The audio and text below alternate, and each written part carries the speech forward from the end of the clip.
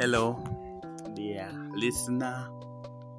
You're most welcome to Derek Pass's podcast. And today, I'm actually having the first interview in the podcast session with a West Nile born, Kampala based artist. He's also a mechanical engineer and is called Bone Virus, the Seaborn. I'm trying to connect to him. In a short while, I'll be having him here. All right. Hello, Bone Virus. Hello, How are you? I'm good. How are you? I'm good, and it's my pleasure to have the opportunity to host you on Sir Derek Pass's podcast. It's my pleasure too. Thank you. You assume somebody right now is listening to you from any side of the world and doesn't know who Bone Virus is. Would you briefly tell us who you are? I am by stage names, as said before, I'm Bone Virus, the Seaborn. With given names, Bernard Bland Aluma. It's a guy from Yumbe. Living in Kla, mechanical engineer by profession, and a musician. All right, thank you. You're a musician. When did you start music? It has been way long. I did my first song. It was in 2009. And what was the name of the song? It was called Atrite. Atrite? Yeah, I did it in Fresh Studios. That was in Kowoko, but the production wasn't that good, so I redid it again in Masindi with the VO Records with producer Ronnie. That was in 2010. Yeah. All right. Then if you say you started music in 2009 and we're now in 2020, it's, I should say, around 11 years. What has kept you so long but silent in the industry? First of all, I didn't take it that serious. I've been taking it as part of my leisure, so not for TV and radio plays like other artists. So I always take my time, and I do not give it time for the promotions, and so on. All right. And would you mind telling us, me and the listeners, who inspired you to join music, or what inspired you to join music? In music, I can't really see someone who inspired me. So To what say inspired to you? say I inspired myself, because there's been a natural talent. Because I started talking about being a musician when I was very young. Time came. Okay, let me say I look at Chameleon as my inspiration, because it's some of his songs that actually boosted up my talent through miming. What I kept learning it was way back when I was still young. Okay. Yeah. So being long all this while, what are some of the challenges you'll attribute as basically some of the mishaps, the challenges you faced in the industry? Now with music, the biggest challenge is always finance, money. That is always the biggest challenge, because you'll need to promote, production fees high. So I don't see, apart from that, I don't think there is another challenge. So it means you still do music up to date. Yes, How many songs do you have in total? there are about 14. What are some of the achievements you can attribute to the industry or in the industry, or along your musical journey?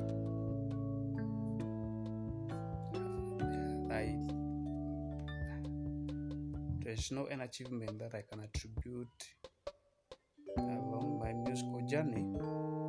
Though I way back performed in some places, but it was not all that beneficial. Okay, so now that you've been here for long and you seem to be having a long way yet in the industry, much as you do it for fun, what are your targets? My target is to continue singing. I just sing. Yeah. To educate or to entertain? To entertain. Yes. Mostly those to educate and entertain. Okay.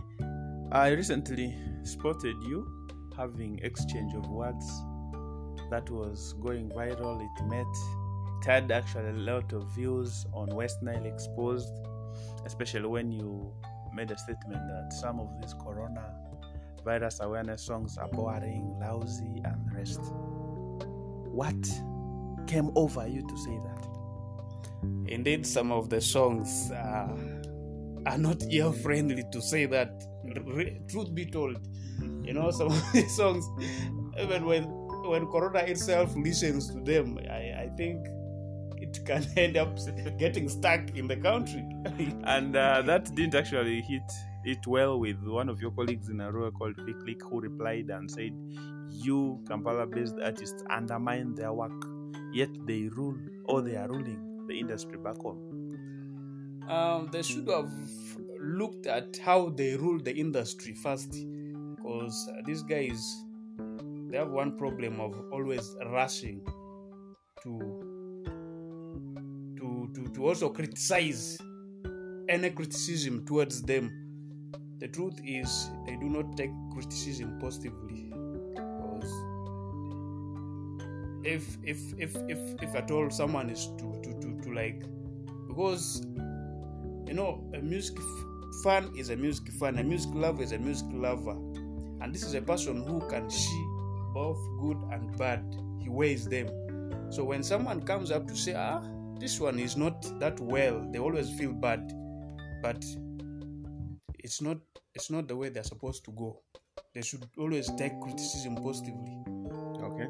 So what are your plans in the industry? I really don't have any plan, because at the moment, in case it is to come, like, I should handle it for business, for money generating business that will come after. Okay. Yeah. Shortly before I let you go, you know of blogs or websites? I know of websites? Yes. Do you know of blogs or websites? Yeah. In West Nile, which websites do you know about? The website I know very well is one, that's West Nile Exposed. Why do you know it very well? Because I see most of their bloggers are always active and they're doing the right work. Okay, now that you and me know that blogging is something new in West Nile, do you really see it creating any impact to the society, or to your fans, or to fans of music or music lovers across the global West Nile? Yes, of course. Because I remember recently there was this latest song I did. When I linked it up with those bloggers of West Nile Exposed, after uploading it to the website, I saw it doing well. So it's not doing that bad. So you believe having many blogs in West Nile will improve on the marketing or music spreading strategy? Yeah. You believe so? I believe so. So would you suggest more blogs to come in on board, or you feel comfortable? I don't support more to come in, because when you look at West Nile itself, it's a small given place. So if more are to come, meaning there are some that will lose market, and let me say good things are always for the few people. Okay. Yeah. But then okay, let me talk of now West Nile Exposed in this case. For your case, you have a song in West Nile Exposed, and you also have songs in the radios, I'm sure. Yeah. Which of the two has helped you more to make your music reach to your fans or your The followers? website, the Westnile Exposed, has helped me more because though in radios I don't think my songs have always been played. Why? It also depends on how active you are with the radio stations, because in West Nile, I last did a radio interview in West Nile. It was in 2012. That was with Spirit FM In Koboko. in Koboko, yes. And I remember you recently had an interview in Moyo. Yeah. This one I forgot about it. Yes, sure. Yeah. But you still feel website is better. I still feel website is better. And you don't encourage more websites or blogs to come in. Yes. What if they're coming for other purposes like tourism, news? Maybe there, but it should not be for entertainment purpose. Okay. Yeah. So as we close down, what are your last remarks? My last remarks. I would rather say like these brothers from West Nile who attacked me back for advising them should sit down and rethink. Because when I look at our neighboring Madi and Aluru, those guys are 3 times better than the Lugwara sub-region, just because they take criticism positively. So let those brothers also sit down and work on themselves. All right then. Thanks so very much, Aluma Bernard, aka Born Virus. Thank you. I should say it has been my pleasure to have the opportunity of hosting you, and hope to catch up again anytime soon. Thank you. All right. Yes, dear listener, that has been Born Virus. Seaborn. He says blogs are good and they're actually better working for him than the radio stations. Basically, I think because the radios maybe receive a lot of songs and they tend not to play some of these other songs, or maybe for the connections the presenters don't have with the artists. I don't know, but I look forward to having one of the guests, probably in the media, to clarify on this very soon.